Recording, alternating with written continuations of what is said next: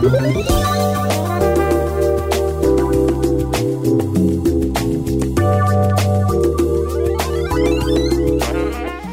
everyone. This is Sarah Mason from the HMC Network, and this is the Conversations Podcast, Age of Distraction, Part 2, Almost Invisible. And I'm sitting here with the wonderful Warren Lewis. Hello. And the fabulous Stephen Godchow, screenwriters. Do I always say it wrong? Everyone does, but as long as we're on air, let's... Godchow. The trick is show on the road. Yeah, I don't know. I apologize. Sorry for doing that. It's a faux pas. It is a... It's AUX. Hi. Hi. Hello, you guys. It's always fun to have you here. Because you have many insights that are quite fascinating. And put the pressure on. There you go. So I'm not going to get to the almost invisible thing till towards the end of this episode. I'd like to start off talking about the other end of the spectrum, and that is millennials and the younger generations, and your thoughts on how they're shaping storytelling today. And by that I mean not just them as storytellers, YouTubers and all that, partially that, but also their politics, their reactions, their culture. How's that shaping things? Me? You can start. I think you should start. Okay.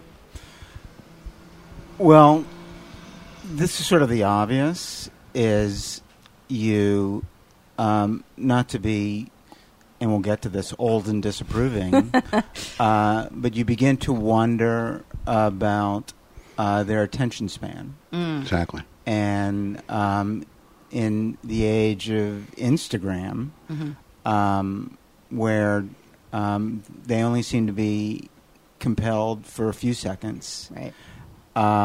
You wonder about their ability to invest in sort of long arc storylines, and storylines that are more complicated than others. Having said that, we have seen them commit to those shows. The Handmaid's Tale. Yeah, and our fave, Game of Thrones. Game of Thrones. Yeah. Having said that, there is a sort of luridness, it seems to me, to their tastes. And so a show like Jersey Shore, that kind of show, you wonder if it still appeals to them.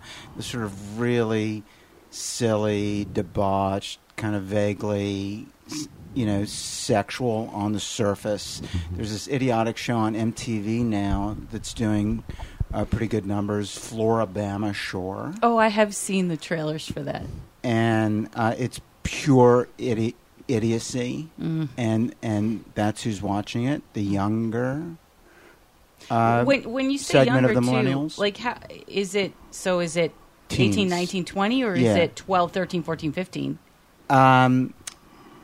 I think it's a little younger. Okay. And certainly older teens are watching it.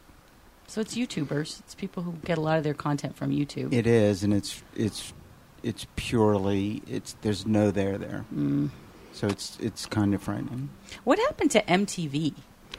Because, I mean, when I was growing up and in high school and MTV was starting and they said that they'd ruined the music industry, it was all music videos and really cool music videos. And I don't even know what they're about anymore except this kind of thing. We're too fragmented as a culture to put on a broad spectrum of music videos for people. Because if you look at the actual recording industry numbers, this is always a shock to people. The most selling genre, pardon the expression, in our country is country music. Still. And country music has gone hip-hop. And hip-hop is big. And, I teach out in Orange County, and you can imagine I get all these kids who are Asian or white or just walking around doing hip-hop. That's pretty lurid, too. But it would be very difficult, I think, to program something for everyone. It would be like trying to put on a variety show. now, which is a complete antique form. You can't get the family around a TV set. You can't get my students who are in their early 20s, I guess, and their younger brothers and sisters in the same room. It's not going to happen. So you're saying that applies to, like, we could never have MTV again today, in other words, because... I think the numbers, the numbers or what your cable channel speaks for itself. I mean, not even BET is serving its demographic. Right. So that's what you'd have to do, is highly, highly specialized. Mm-hmm. And that alienates a lot of the audience who are living in their own cultural bubble. And this gets to be a problem for, image makers like us, is the cultural bubble. Stephen mentioned one of the few shows that jumps generations, and you and I are fans of the other one, which is Game of Thrones. Totally jumped generations, made history. Yeah. Didn't happen, hasn't happened in I don't know how long. Walking Dead was that way. Yeah. I was a Walking Dead fan for the first 2 seasons. I was like, but it jumped into a large audience. It sold a lot of cable TV, but not anymore. I don't know how you can serve, in short, that fragmented audience. Do you think superhero films jump the generations? One of the things I show when I'm wearing my professor hat, I work in a movie-rich environment. So there's always a movie playing in the background, which is probably more fun than listening to me. But during the breaks and at the beginning and end, there's always some weird movie playing, because weird movies are my life. And I show Batman all the time. Which Batman? 1940. Okay. It was a serial. And to us, it's really funny, because comic books was really cheap to buy back then. And they made them for $2 up here on Melrose and Monarch Studios. It vanished after that. I showed Captain America in his very first incarnations. And people say, well, that's not Captain America. Right, yeah. That's not even his grandfather. That's a different creature. Full disclosure, I'm not the biggest superhero fan in the world. But I think that's a possibility for jumping generations. We'll see. Mm-hmm. What do you think about that and other things that jump generations? I mean, like these kids, there's a version of what's always been true, is they want to see some version of themselves on screen. You bet. And they want to see more and more a rebellious version of themselves on screen. The sort of the Hannah Montana's not going to cut it anymore. But somehow they're lured into seeing Stranger Things, because those kids are going off, and that's jumped generations. It has. It has, no question. But those kids and the horror genre, like the movie It. There were a bunch of kids who starred in that, and it was cool. Like, I'm sure there's some parents who wouldn't allow their kids to watch that, but I know a lot of kids sneaked off and watched it. Yeah. And to some degree, don't you think that the superhero show movie appeals to their sort of... They've got one foot in the comic book door because they're still kids, and then yet it's sophisticated. And so even if some of it's beyond their ken, there's a cool factor to having gone to see it. As you know, kids want to fit in. They want to be able to come to school on Monday and say I saw it. And you can't sort of dismiss how important that is. Right. Like that's still, I bet, a shared currency among kids. Did you see it? I think you're right. I think in that adolescent, having not grown out of adolescence, I can comment expertly on this. In adolescence, you think every love song's about you. Nice. Every pop song is about you. It's a little bit hard to do hip hop about me. I haven't shot anybody in weeks, but there is. He does have guns, though. There is a cool factor. What's interesting to me, something you said, Stephen, is that their parents wouldn't let them, and I think that. I think that bridge has been blown up. Yeah. I think. Well, that's because of the internet, of Well, course, don't you think? but that's the thing. When people do the numbers now, yeah. how do you compete with ChatterBait? Or I got a kid who's punching "Yes, I'm 18," and can see things I still haven't learned about. So how do you compete with that? Those are our viewers too. Those people that know nothing about our programming. That's another shattered little group off by themselves, and we're all in it. That's who we're competing with. When you say we are competing, what do you mean by that? I mean people that make images, people that tell stories, and we have two choices. We can be that guy behind the desk in 1929 saying, "Sound, it'll never happen," or we can respect it. I don't know how we can lead. Can we? No. Well, I mean, doesn't it seem like a lifetime ago that Tipper Gore was trying to keep explicit lyrics of music? Off, music? Mission accomplished, Tipper. Yeah. Remember that? That was crazy. I mean, even further back, Anita Bryant. Oh, yeah. And look, there's always this version of this person, the family, I've forgotten what they call themselves, but who are trying to draw this line in the sand. And the point is that it's very hard to draw it now. It's over. Because they have the keys to the candy shop.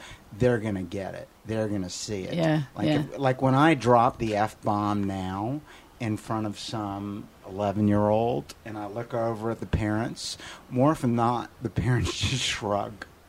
It's like the battle's been lost. So why are they so ridiculous on television with the ratings? Like, you can't say that on TV. You can't, on network. Yeah, so why are they even doing that? It's already been a slippery slope, and it's true. And I don't want to repeat myself, but it used to be that when late night guys would say the word "fuck," they would pixelate his mouth. Oh, right. They don't do it anymore, and they have worked it now into the text of their jokes. Jimmy Fallon won't. But Kimmel and Conan and Stephen Colbert do. Mm-hmm. They work a bleeped out fuck, dickhead, asshole, right, where it's clear the audience at home doesn't need to imagine what they're hearing. Imagine it, and the audience the audience in the studio is telling them anyway that it was funny. But then why do we even need to censor? Like, I find it crazy that we can't say fuck on TV anyway, that we're still censoring. Like, think about what you see on Walking Dead. Walking Dead, that's on basic cable, not on, not network. No, it gets gooey. But there's stuff on network TV that's crazy too. There's rape. There's all kinds of explicit things. There's everything you want, but, I'm not offended by the word. It came up in Brooklyn a couple of times growing up. In Boston too. Yeah, I bet. Let's not open that one up, okay? Do the baseball thing, but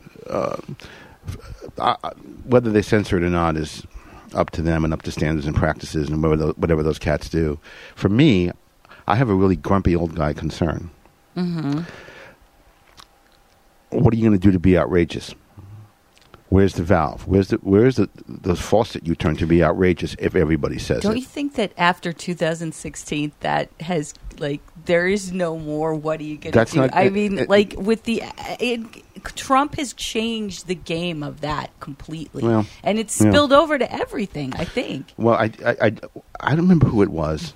It was one of the comics. I don't spend a lot of time on late night, but it was some comic. I was just looking at her work the other day and just reading about it or seeing it. I don't remember. But I thought to myself, is that what you got? Really? Being outrageous in 2018? Really? You got a nasty word for me? Okay. I know that word. How are you going to entertain me? What do you got?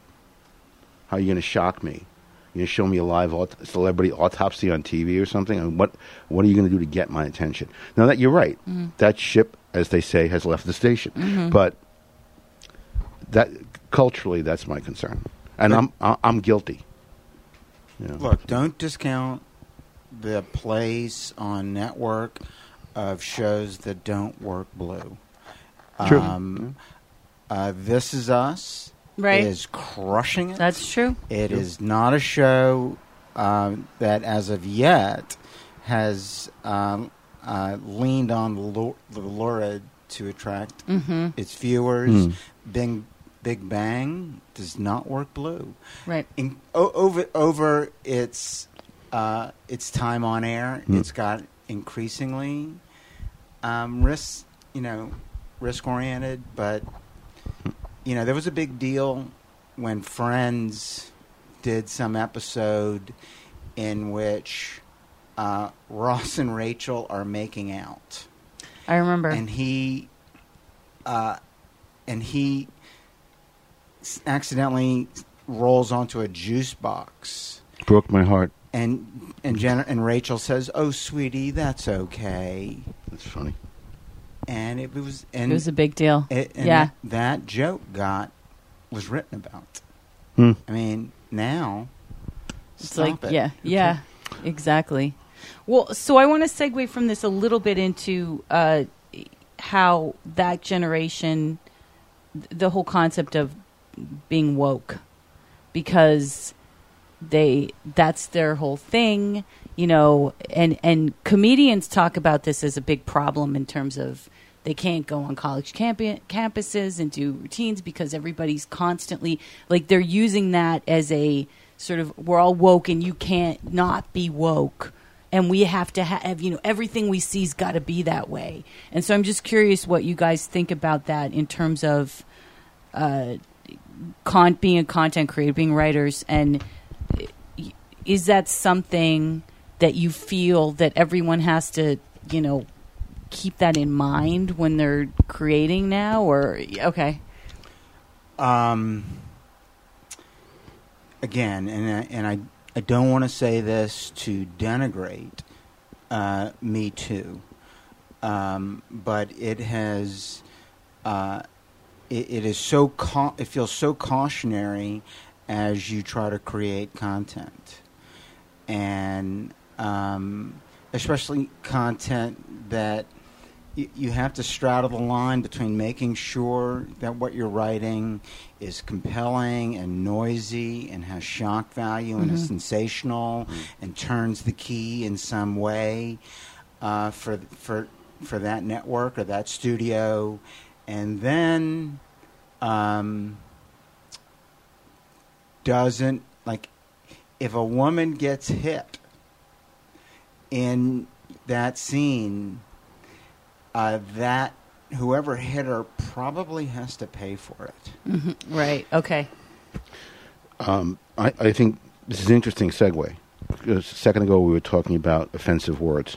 Just a second ago, certain words, George Carlin's list, and now we're talking about another set of offensive words that just happen to be someone's. Not a word; it's an idea. Right. What's his name? One of the guys. I don't really follow it, but one of the right-wing pundits, and I have very little use for pundits, by the way, of any type. But he was going to make a speech on our campus. Was it Milo Yiannopoulos? I don't. It was one of those cats. I just don't remember. But this last year, and there were helicopters and snipers on the roof, and all this stuff. And I'm thinking to myself, what has this guy got, sincerely, to make all these people turn out? And you know what? Nobody showed up.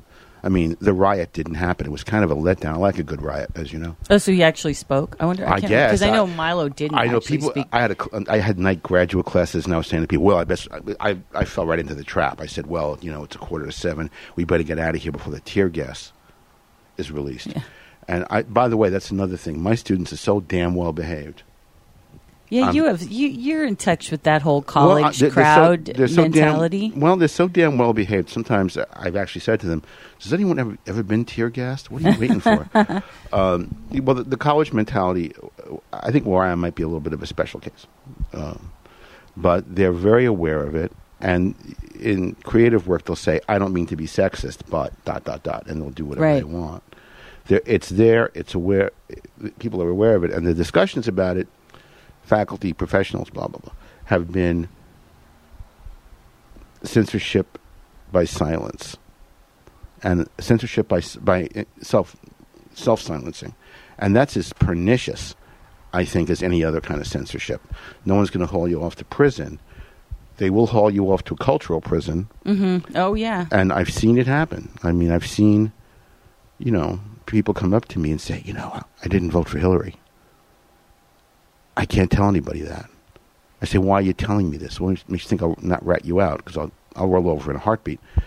But it's like a whisper thing. And this encourages a kind of cultural underground. Yeah. It's dangerous. One of the reasons I'm asking, do you guys know the comedian Jim Jeffries? Mm-hmm. So he has a show on Comedy Central now, and it comes on before The Daily Show on Tuesdays. And he's very funny, Australian comedian. And he did a segment where there was, I can't remember the name of the very right-wing pundit that was speaking, and he says some very provocative things. He's not even really that right-wing, but he says some very provocative things. And there were a group of students who were protesting him, didn't want him to be there, and they're saying that they're exercising their free speech to protest against him. And he was speaking, and they had like a blowhorn, so no one could hear. He finally had to leave. And so Jim Jeffries did this thing where he was interviewing this woman and talking about why she did this. And every time she spoke, he pressed like a loud maker. Good for him. To show her. And like what is interesting to me is it seems that the comedians like Bill Maher, John Oliver, Jim Jeffries, these are the people who are tackling this, issue particularly. Jerry Seinfeld's known for talking about how he hates this issue, but I'm curious about why this sort of over-woke culture isn't being examined in scripted. Because it seems like, is it that people are afraid to do that because no one wants to, we want to leave it with the comedians to shit on it or not shit on it? So that's sort of what I'm a little curious about. Well, some shows are sort of taking a look at it. Like Roseanne. And a show that was just nominated for an Emmy, Blackish. Right. They are doing it. And look, at the end of the day, and we've spoken about this, either it's funny or it's not.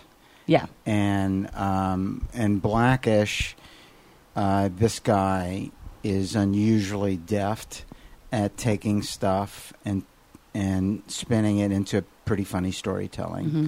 But he's not shying away from that aspect of raising kids in a woke world. Mm-hmm. And it's pretty good. But yeah, I like Blackish. It's funny. Yeah, it's great. My cousin Peter's on the show. Wow. Who's He's your the cousin Peter? white boss. Oh, yeah? Peter Okay, McKenzie. yeah.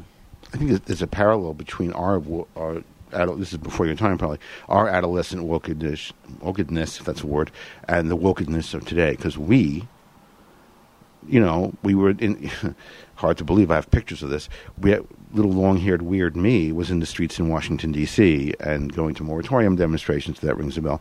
And we had a technique that worked, I guess, or at least more importantly, it was fun. There were edges of us that, there was the whole SDS Weathermen bomb thing, but most of us used absurdity. What is that? What do you mean? Well, the sort of George Carlin. The Yippie movement. I was part of the Yippie. I'm confessing to things that I may have to testify someday. I was part of the Yippie movement. The Yippie movement I fancied myself anyway, were absurdists. The legendary Chicago Democratic National Convention. Abby Hoffman, yeah. Oh, okay. Jerry Rubin. At the Democratic National Convention, which I attended and wrote a great script about, by the way. Wow. If you're out there. They elected a presidential candidate, Pegasus, who was a pig, big pig, had Secret Service guards, and it was all played very straight. The idea was the blow against the empire, to quote the Jefferson Airplane, just to date myself, was to make them look ridiculous, even when it hurt.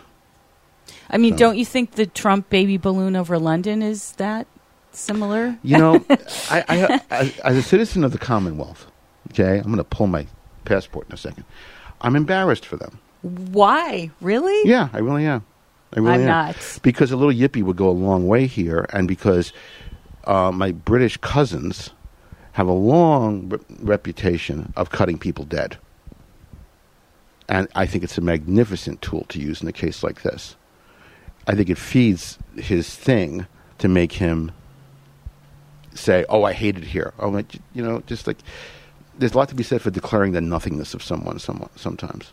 I mean, I know that's and I don't know. You have it was, any it was thoughts just, on that? I never have, but having the Lord Mayor of London.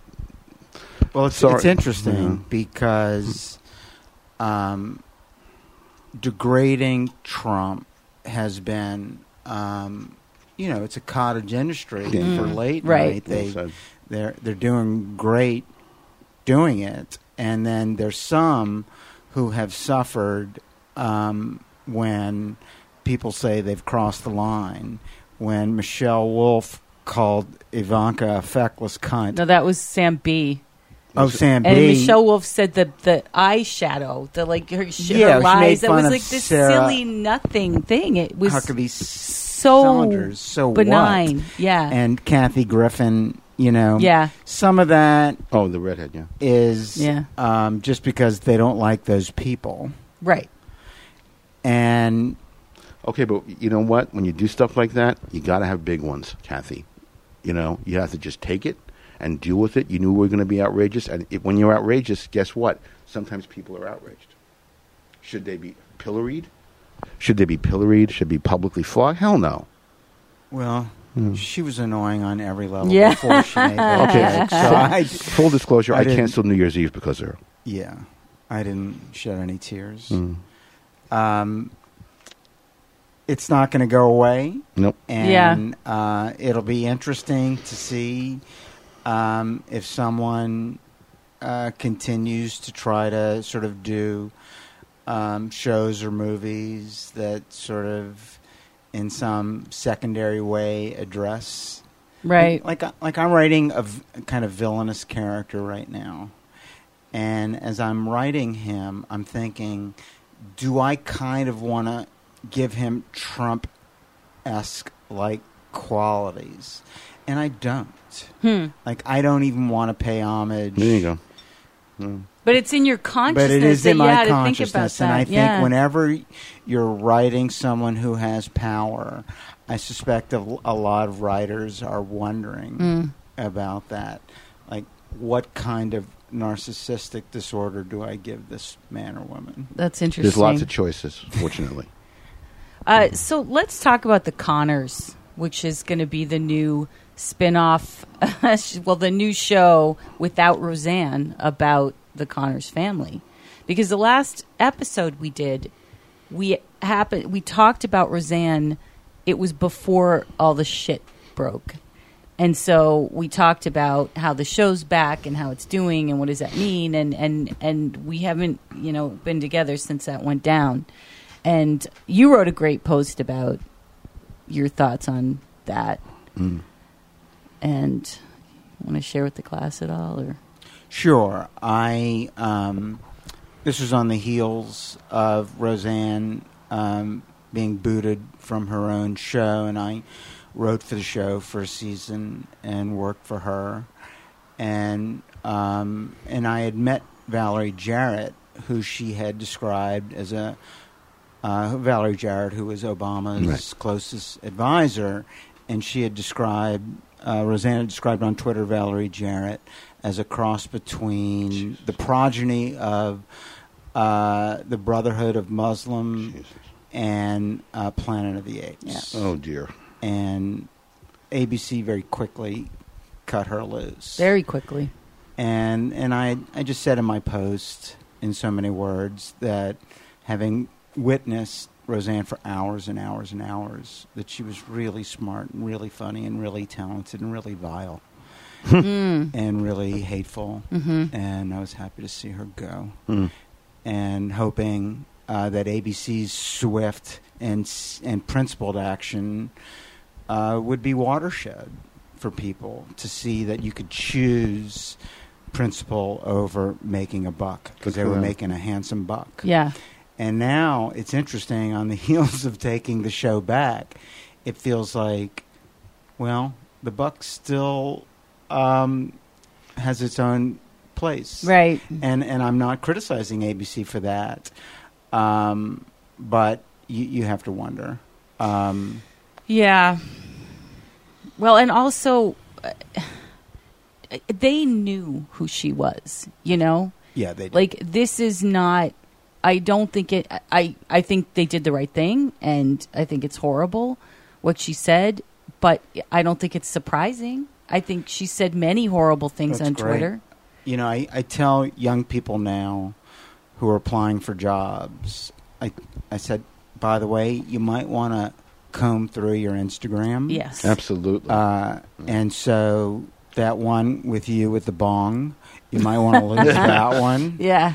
And ABC, knew who she was. Yeah. And didn't care. Right. I'm sure they didn't care at all.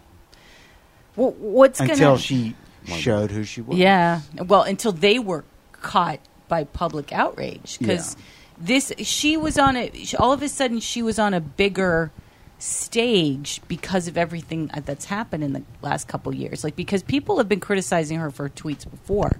But it's different when she's now become the poster person for Red State America, you know? And, you know, so my question is, what's going to happen with the Connors? Is it going to be, you know, or is it going to be successful? You think that Red State America, that apparently was watching the reboot of Roseanne, will say, we're not going to watch it without Roseanne? I mean, it feels like we're that polarized that that's maybe what's going to happen. But it's hard to say. I don't know what the writers are doing. I suspect they're going to try to find a place for whatever Roseanne's voice was in the reboot and make sure that that viewpoint is going to be there, that it's not just more sort of so-called libtard whining from Jackie's character or whoever. And Last Man Standing, which was Tim Allen's show. Tim Allen was sort of famously right-wing. Right. And they brought that show back. Is it on network or cable? It was on network. It was on ABC in May. I don't know who's bringing it back. It might be ABC. It might be TNT. I'm not sure. But the fact is, you know, these people, the networks are aware of making sure that they have to sort of continue to cultivate all of America, including the 38% who will love Donald Trump no matter what. Right. I think there's a reason why windows don't open in network offices, so people can't jump out of them. Because I always ask people that I work with, I got 60 students last year, and they're pretty talented people. It's a lot of people. And I always say, ask them what they're watching, first question. And I always ask, well, who's watching network? And they say no. They say no one, right? Now, there's two possibilities here. One is that they're not watching network. The other one, and I run into this all the time, they're too damn cool to watch network.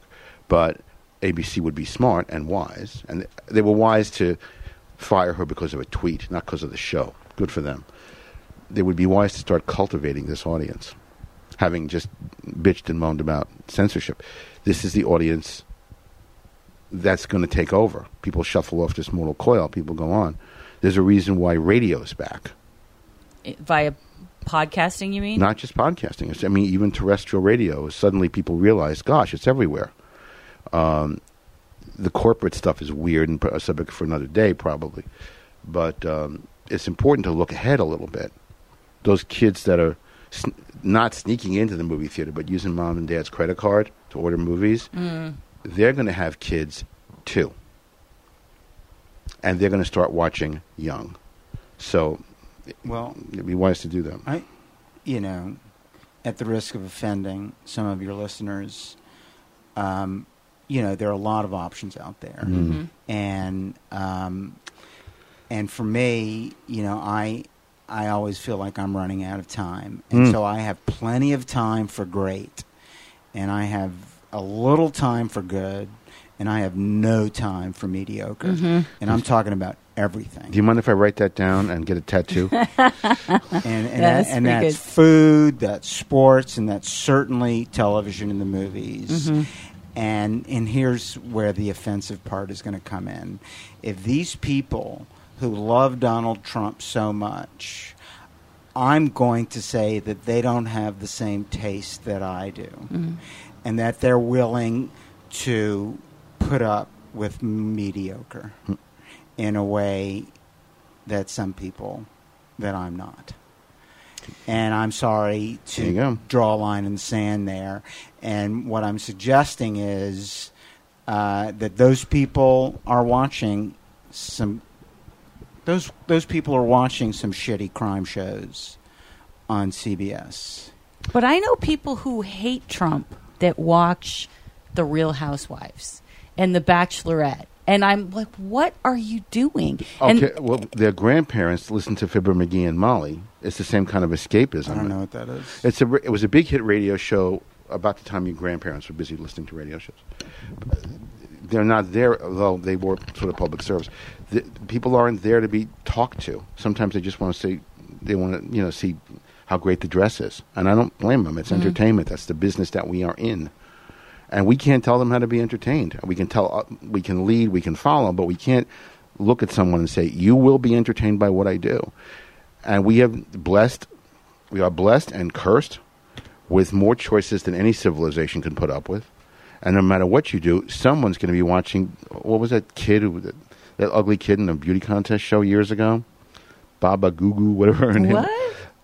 She was this fat kid, and everyone. Oh, Honey Boo Boo. Yeah, whatever. Some people are just. Is it a train wreck? Yes.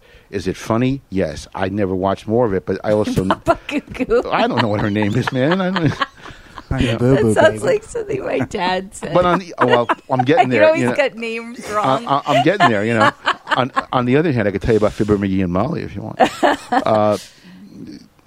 But they're always going to go there. I bring this back to your thing about asking everyone who's watching network, and point taken that This Is Us and The Big Bang Theory and all that. But you also made a point in another episode we did where when was the last time you watched a commercial? And I think that that's more true than ever with the younger generation. And I'm not convinced that they're watching anything as it comes on. I'm not even. I don't even know if I believe the Nielsen ratings are real anymore. Does Nielsen count computer views? No, they don't. There's really no way to measure it in the way that they are measuring things. And Netflix doesn't release their. Amazon, they don't release all these numbers. So, how all I know is from going to Comic-Cons and seeing the crowds of people that are, and seeing things that are being bought, sales of things related. That's how I sort of measure it. At the risk of, making waves, my agent and my manager, useless as they may be, are this moment in Comic-Con. So it's next week. Whatever. But they get an early start. Can I look them up? Absolutely. Well, they're going to Comic-Con, and this agent of mine he's a real guy, and he's got 3 kids, and he dresses up like a bumblebee or whatever the hell. Really? Yeah. But that says a lot to me. That says a lot about this audience. That you can get the big complaint was you can't get these people to do anything. Really? Go to Comic-Con. You get them to do a lot. You'll get them to dress up make intricate things that take years to do. Steampunk Batman. That sounds great, actually. It is pretty great. Sounds good. I found the great steampunk movie recently. I'll tell you about it off the air, but it was made in 1945 or something, but it was true steampunk. Oh. Amazing. Yeah. Well, say what it is now. It was a... brace yourself. It was made during the Third Reich by... there were 2 of them. One was made during the Third Reich by the UFA, which is the Nazi film industry, and it's the Baron Munchausen that they made is totally steampunk. Oh wow! And there was one made in the 1950s in Italy, which I will send you. The title escapes me. That has intricately. This is wild. Live action and intricately drawn sets. I mean, literal. I mean, I don't mean superimposed. I mean, Right. so it has things like, you know, an American railroad train that was designed in 1840 in the middle of the 20th century. So Wow. it's totally steampunk. That's pretty cool. I wish I had the title at my fingertips. But you can get people to do something, and that it's good news, bad news. You know, the good news is people are doing something. The bad news is, from people like me a little bit, I don't really care what they do, is that what's the story here? And it's true, superhero movies has gotten pretty damn deep. But that's what they are. They're not, you know, all about Eve or something. Great movie. It is a great movie. And if I was going to go to Comic-Con, I would absolutely dress my character in All About Eve. You'd look good as Eve Harrington. I'll play. What was I would do the black and white makeup, you know, walk around with a cigarette. You know, I can do that. So, I mean, I will say, and this sort of, you know, it tags back to a point we made earlier that about jumping demographics. Comic-Con really does show you what jumps to, you know, that all of these things, horror, genre fiction, all of these things, you see people who are Trump supporters, who hate Trump, you see young, old, everything. So there's something about that. Do you see black people? Yes. You do? Oh, large numbers of black people. They're big comic fans. Large numbers of Hispanic people. I mean, it's a multicultural, you know, age level, race, everything. It's a big smorgasbord of fans, which is great. When everybody is painted green, all people are equal. Very nice. But I do think that that those films can be deeper. Do you guys remember? Not that this is a deep film, but I've been thinking about it a lot lately. Do you remember They Live, John Carpenter? Sure. From like the early 80s. Yes. It was a horror film starring Rowdy Roddy Piper, the wrestler. Wow. And it's about these aliens that are living amongst us, and some group of rebels find these glasses, and you put the glasses on, you can see the aliens and see that they're controlling us and everything. And that was very insightful back then, and it feels like there's stuff like that going on right now, that there's like someone's holding on to a portion of the population like a cult almost. Horror movies horror movies and sci-fi movies do kind of lead the way a little bit. They reflect a lot of that stuff. No, I mean, I never thought about it before, but they do kind of lead the way. I mean, Night of the Living Dead is a stunning indictment of racism. It's about and Forbidden Planet. Yeah. And content and image. Okay, I got a paper to write. I'm good. You know? Yeah, I don't know that it did huge box office, but the movie Her, Oh yeah. in its own way, was a kind of sci-fi, had a sci-fi quality Absolutely. to the storytelling and what it had to say, what Spike Jonze had to say about the nature of relationships in a world where we continue to sort of disconnect and talk from one another. Right. Like I'm seeing someone right now, you know, we text. Yeah. And then I get to see her. But we text. And it's a challenge, isn't it? It's not as satisfying. Well, it's the abbreviations that make erotic content difficult. All the emojis too. Yeah. Do you just send emojis back and forth? Yes, I do. And some of them are the little Stonehenge. Like, talk to me.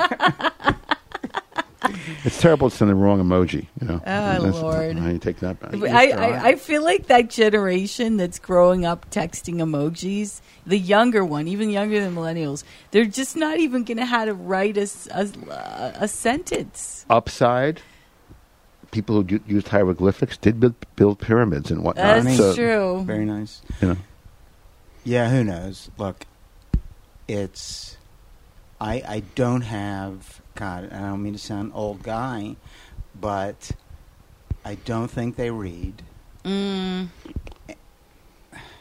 you're right, you're right. And I don't think they read anything.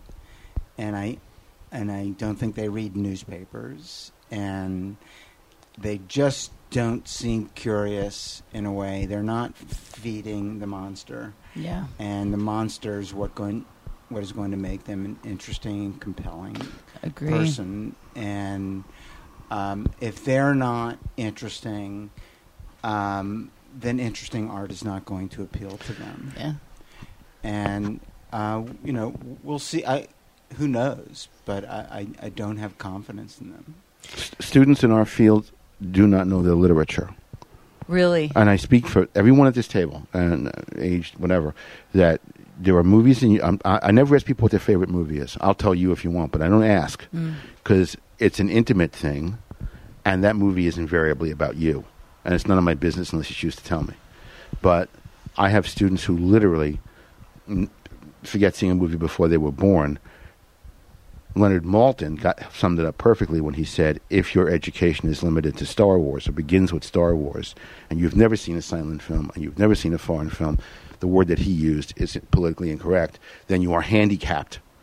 So I have students who come to my class, and I teach one class that's kind of a bitch. I try to make it fun, but it's a bitch. There's 3 screenings a week. Unlike when we were in film school, you don't have to sit in a room with everybody else, which is a loss. You watch it on your stupid phone or whatever. I've had students come to me and say, I'm looking at the assignments this week. I said, well, that's a step in the right direction. I said, I have to tell you, Professor, which is a weird thing to call me anyway, black and white movies bore me. So, I handled it the way I handled it. I said, I'm not here. You didn't say that. I want you to go outside and come back in when I am here, and we'll talk about your heritage. So they're not reading. They're not curious about... Wait, did you just say that they don't watch it in class? At all. People don't watch it. That's sad to me. Every now and then I draw a line in the sand, and I say, look, sit down, shut up, put your phones away, and we're going to watch my favorite movie. I do it every year. But... Is that because today, like the way film school is being taught, it can't work that way? I think real live... I say this at my own peril, but a truly elite film school, if there is such a thing, I won't name names. They have got a screening schedule, and we do too. We have a history class, or whatever, which is very often a exercise in narcissism on the part of the professor who just thinks Abbott and Costello are it. Right. But most people watch their movies at home on their computers with 6 things going on, and and look, it's like trying to teach somebody religion. I can tell them about it, but you can't make someone spread the incense. You can't do that. But that disturbs me, because that and a couple of other things guarantee us bad movies for at least a generation. Yeah, no, that's true. I just was thinking when you were saying this, because when I was in film school in the early 90s, in graduate school, I had a Hitchcock class. Wow. One of my all-time favorites of his is Rope. Can you imagine watching Rope for the first time on your phone? No. Or in your living room and being distracted? You just wouldn't get it. And it's a masterpiece. It's a cinema masterpiece. It's also a great dweeb fest. Yeah. If you're a movie dweeb, it's like... It's true. It really is Thanksgiving. But it's also a wonderful story, subtle about a certain kind of gay relationship. Yeah. And a certain type of New York elite at the time, and still. It's a very eloquent film in its own way. Yeah. It's dweeb because of the cinematography thing. But I assign that movie, and sometimes people don't get it. They wouldn't if they were watching a million different things. Okay, so here's my alternative. I can go stalking off someplace and say, we're renting a movie theater and getting it. They don't even have union projectionists anymore, but we did when we were in film school. But and we're going to make you sit there and watch this movie, and anybody who gets up gets a laser sight dot on their forehead. I can't do that. Yeah. Again, do I respect it? Do I respect my audience to say, you're going to love this, you're going to like it? Whether they like it or not is a matter of complete indifference to me. So this is a perfect segue into aging in Hollywood, because My advice is don't do it. I'm calling this Almost Invisible because... have you guys seen American Animals? I have not. No. The story about these guys. It's an interesting film because it's by a documentary filmmaker who weaves in the real life people in a documentary format into a scripted storytelling, and it's a heist movie where these bored kids in Kentucky decide to rob these Audubon books in a library. and they decide to dress as old people because that's the closest to invisibility they can be. And there's a line in it where they say that, and it just started making me think about that whole concept of what it feels like, how we're treated as we age in Hollywood, and I'm just curious, like, your thoughts on this whole subject. Well, it's pretty frightening. I was talking to my manager, and he said, everyone really loves your writing. It just sucks that you're a white guy. What? And, you know, they're not looking for older white men at the moment. They're looking for young women of color, whether they can write or not. It's interesting because men of a certain age, especially, buy a lot of stuff. You know, attention advertisers. You too can reach this target demographic. My wife watches MeTV a lot. You ever seen MeTV? It's like all the old TV shows you thought you saw. It's wonderful. It's wonderful. They'll have Racket Squad and a lot of Perry Mason. And the advertisers, I've pointed out to her on numerous occasions, are selling burial insurance and prostate creams of one type or another. I think it's I'm not in that business, but it's a tremendous mistake to take the richest people in the history of civilization, I don't think I'm exaggerating, and say you're not welcome here. It's an amazing statement to make. I've had it happen to me too. I mean, I actually had someone in our business say to me something was actionable, I think. I didn't do it. He said, when he met me, first thing out of his mouth is, "What's your background?" What does that mean to you, Stephen? Well, look, there's no point in whining about it. Not at all. And I don't. And I don't for a moment let it stop me from doing anything. And obviously, and I'm very competitive. And so it actually just makes me push harder. Good for you. And one part of it is then I know that I have to give them something to which they cannot say no, because they are so searching for some new dipshitty flavor that's not very good. Right. But it also feeds into what I write. I had dinner with a producer last night, a guy you know and have written Forewarned, Kerry Brokaw. Sure. And I was telling him about a character I was writing. It's a woman. I'm putting a woman at the center of my show. They want women heroes. Which is good. Hell yes. And she's great. And I'm falling in love with her. But it was interesting what Kerry said. I said, she's 45. And Kerry goes, can she be 38? And I said, she sure can. I'll make that change when I go home. Can she, though? Why does she have to be? Because I'll tell you something, as a woman over 45. Who is that person? That is something that I find really frustrating, is that there's a void. There's this 45 to 60 void, late 58 maybe, where you're literally, you kind of don't count until you can be Helen Mirren, until you can be Dame Judi Dench. You count before that, and thank God for like Nicole Kidman and Sandra Bullock and who are doing the interesting things like Big Little Lives. But they're making those themselves. They're making them themselves. But I've heard this before. This, can 45, 50, can she be 35? It's like, that's, to me, one of the things about aging in Hollywood that's really frustrating. Because what about those of us in that bracket? Do we not count? Do we not want to buy, products? There was that, and also, who's got all the cable channels? Every single one of them. Who's got Showtime and HBO and whatever the hell else there is? It's people that age. But Stephen's right, though. And there's nothing to piss and moan about it. You can make it into something. And that's what I try to do, is make it into something. I'm very fortunate that I've been around a little bit, and I'm around people of different generations, but I'm not writing for them, and I'm not writing for us particularly. I'm trying to tell the damn truth. Mm-hmm. And truth jumps generations. But then who's writing for us? Who's writing for this? Like, is anyone going to say, okay, yes, besides Nancy Myers? You know what I mean? Like, it'd be cool to have other people. Like, I'd like to see that woman at 45, you know? Me too. Well, she's 38 now. All right. We'll wait. Hopefully it'll run for 7 years.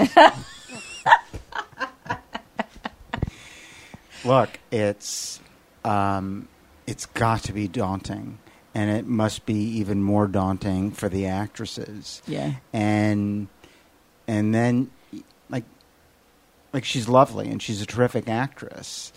Anne Hathaway. How about that? You know, where's that going to go? Amy Adams has continued to sort of work, but you know, you have to sort of you have to create your career. And she's producing this show. And she is producing that show, and Reese is producing Big Little Lies. Yep. And so you can list on one hand, but what about these other actresses? You know, the Patty Clarksons and Sandra Bullock. Yeah. And all these women who are remarkable, and it's easier for men. I mean, it sort of goes with that cliche. It's easier to age as a man. There's more stuff for those guys. Well, one of the things too, and I just want to get your comments on this, and you may not be able to relate, but I'm going to say it anyways. One of the things I think, especially as a woman over 45, we face is this sort of feeling of being unverified, and by that I mean if you are by yourself and you're not. Like, there is a huge difference between me being in a supermarket, being spoken to by the checker by myself, than when Jake is there with me. I can't even begin to tell you the difference. It's the difference between being invisible and not being invisible. And I'm just curious if you feel that way as men too, if that's something that you deal with. You know, I've been single for most of my life. You know, girlfriends in and out, and I have. It's not as hard, and it's not as hard for someone like me because I don't give a fuck. That's two tattoos in one conversation. But I see it, and I see it in men of a certain age who walk into R&D kitchen, to a bar, and I see it in women who are unaccompanied, and there's a hauntedness about them that breaks my heart. And honestly, Sarah, it's like that's an idea for a movie. Absolutely. I mean seriously. I mean, to talk about that life, you know, they did a really nice job with Louise in Thelma and Louise. Susan Sarandon's character was absolutely. that character. She was, and she was defiant, and but you could tell there was an aloneness. Yeah. And she was looking to use your phrase, and I like it very much, to be verified. Yeah. In a world that has pushed her in every way culturally to the margins. Right. But that's a great story. It really Yeah. is. It really is. I'm going to steal it. just don't call it unverified because I'm going to write an article. I'm not going to write it. I'm not going to call it that. There is a sense of being invisible sometimes. Yeah. It comes up every now and then on my little writing office, which is around the corner from the 3rd Street Promenade, because apparently people can't see me. On the other hand, they can hear me. That's just me. I said to one of them the other day, that kind of activity can kill someone, and it won't be me. That was pretty cool. It was a scooter collision, you know. Oh, God, but those scooters. I think men have a real advantage fighting invisibility because it's very easy for us to look differently, to put on a certain air of sophistication or experience that women are for some reason not allowed. I find it stunningly attractive, but it's not perceived the same way. A woman alone is seen as a casualty. Yeah. And a man alone is, quoting a Tony Bennett song, knows all the aces. Yeah. You know? I don't think he wrote it, but there it is. And there's something about that. There's something liberating about that. Even when you're invisible, to go into a new place and say, at least think to yourself, they're thinking, who is that guy? Very good. That's lovely. Yeah. And that is, look, some of it's existential in a sort of deeper, sad way. You want to count. You want to be able to walk in some place or be a part of something and belong to something. And then there's the other part of it, which is silly, but it matters to guys like us, is the cool factor. Men will fight to get the cool factor while their widows are picking out the casket. It's absolutely true. I mean, men will do most men will do anything. You know, I may be an asshole, and I may be lame, and I may be impotent, but I can sure play the bass guitar. It comes up a lot. And invariably, it is a part of so many TV shows now. Is where's the cool factor? Yeah. Where's that character, and is there a cool factor to the show where you need to watch it? And where's Jeff Goldblum? Everyone wants to be Jeff I know Goldblum so many today. women who have crushes on cool. Jeff. He's cool. He's so cool. He's the ultimate cool factor. I never thought I'd live to see this. I mean, this is a great moment for America everywhere, because I know, like, all these women that are about Jeff Goldblum. Not Errol Flynn or hot. anything.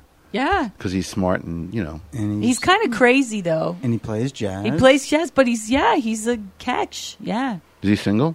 No. He got remarried as a young child now. His Instagram's pretty cool. I follow him, too. Yeah. No.